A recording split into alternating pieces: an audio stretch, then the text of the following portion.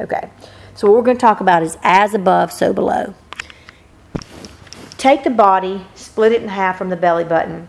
Belly button up represents heaven. Belly button down represents earth. Belly button up represents unseen. Belly button down represents that which you can see. So let's take male and female. A male's body is on the outside. It's easily seen. A female's body is on the inside. A woman, when she's in the womb, when her body is being formed, her heart is connected to the womb. There's a direct nerve. They're connected. God made them that way. He made them that way on purpose because they work alike. Think about it. The womb is bloody and dark and on the inside, and it receives the seed. The heart is bloody, emotional, and it receives the Word of God. So the heart represents you and God's relationship. Where does He said I'll come into your heart and I'll sup with you, and I'll give you a new heart, and I'll fill it with my Spirit, and I'll put my word in your heart, and you are a written epistle with the finger of God, not pen and paper, and I'll write with my finger on the tablet of your heart. So that's words, which is seed, and a womb or a heart. So the female body is a womb that is a replica of the heart. And out of the womb, all life proceeds. Well, out of the heart proceeds all the issues of life. See how they're exactly the same. And so God speaks a word, and when I become one with that word, I carry that word, and that word sprouts forth from me. That's when miracles happen. Okay, we call a baby a miracle. What miracle are we going to have? Is it a boy or a girl? We don't know. All things are possible to them that believe. So we don't know what's going to come out of the heart, but we know that all the issues of life flow out of there. Now, Jesus is supposed to be our husband. We're supposed to be the bride. So how can we be intimate with Jesus?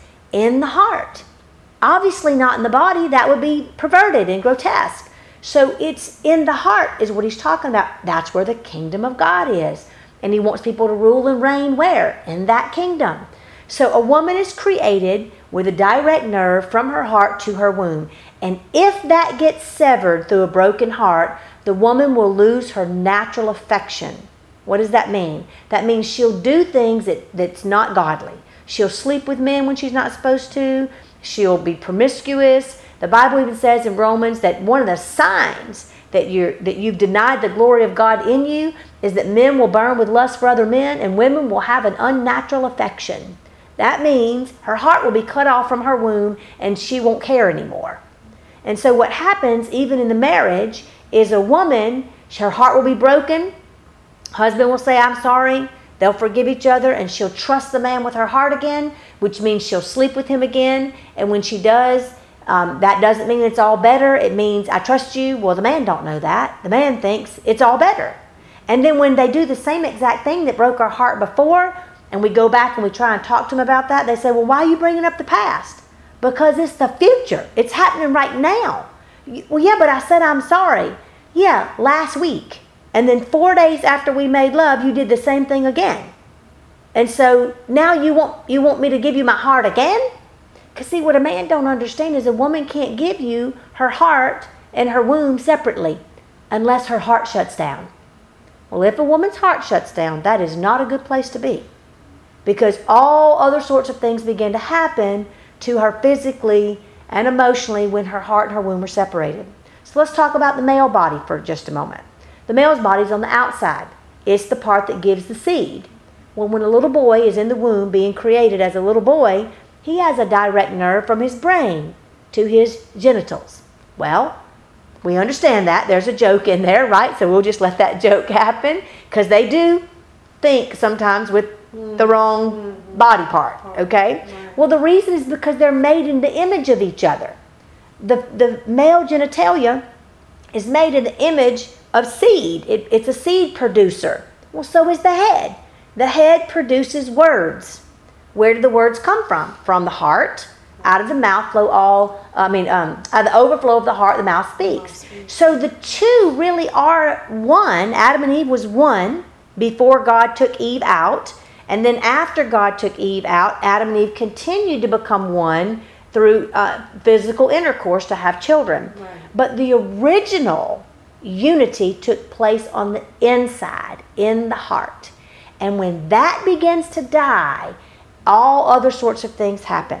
And God even says, what God has joined, let no man put asunder. And until death do you part. The problem is, we think that means dead as in the grave. But it can mean a dead heart. When your heart has been so wounded and so wounded and so wounded, and you've given it time and time again, eventually the woman has to do one of two things. No longer give the heart, or let the heart die and only give her body below the belly button with her heart checked out, and then there's no intimacy. At that point, the woman becomes a little bit more than a prostitute, because she's valued as a wife on the outside. They're still married, they still have a roof over their head, they're still acting as a couple, but the woman's heart has shut down. That is not a healthy place to be. Because when that happens, the woman's going to begin to have other issues. When you shut your heart down, that's like having heart disease.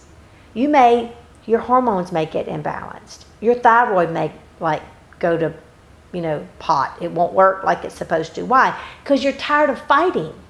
What are you tired of fighting of? With your husband about this heart issue. You've told him a gazillion times. And every time you bring up something that's a real issue, that husband will think you've already dealt with it. And you're saying, no, we haven't, because you keep doing it. You keep doing the same thing. And so I keep trusting you and you keep crushing me. I don't have much left in my heart. So then one day a woman wakes up. Just like any other day. She's been surviving. And the husband doesn't know about her heart. And think about it. How is a man going to understand a woman's heart? The woman don't understand her own heart. So how is she going to teach her husband about something she's afraid of going into? So they both are damned. They're condemned already. Why? Because the woman don't know her own heart, but she wants her husband to know it. Husband don't know his heart and don't want to get in there. Don't want anybody in there. As a matter of fact, anytime he's ever went in there, he gets hurt. So he learns to just lock that thing up, with pad and deadbolts and everything else. And so we let them in our heart over and over, and they keep breaking it. So then we finally go, you know what? I'm out of here. I'm done. And we check out. So once that heart checks out, then your body is only below the belly button is the only thing left.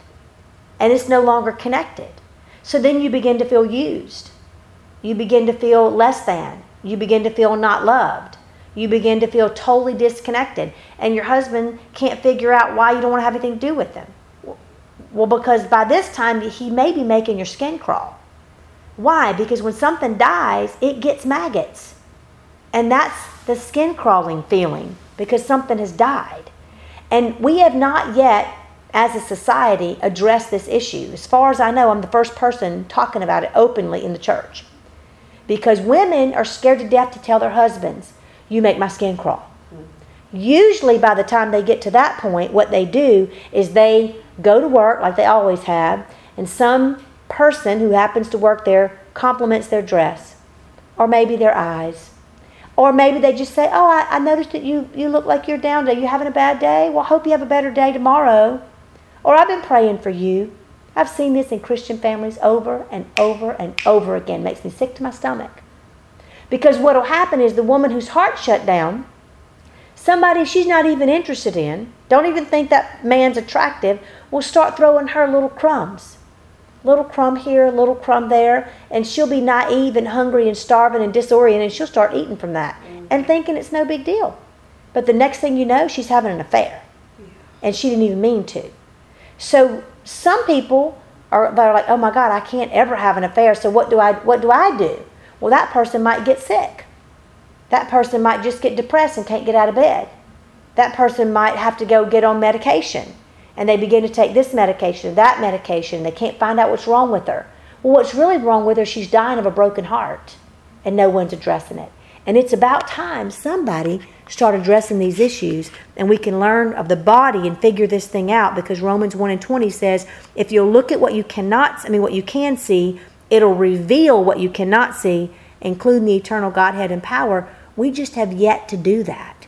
And so now that's what I'm doing, is I'm taking the female anatomy and the male anatomy, and I'm unveiling what God has shown me about the spirit, our heart, how we're broken and how we're broken in the marriage. Why? Because if we don't deal with that, we can't heal.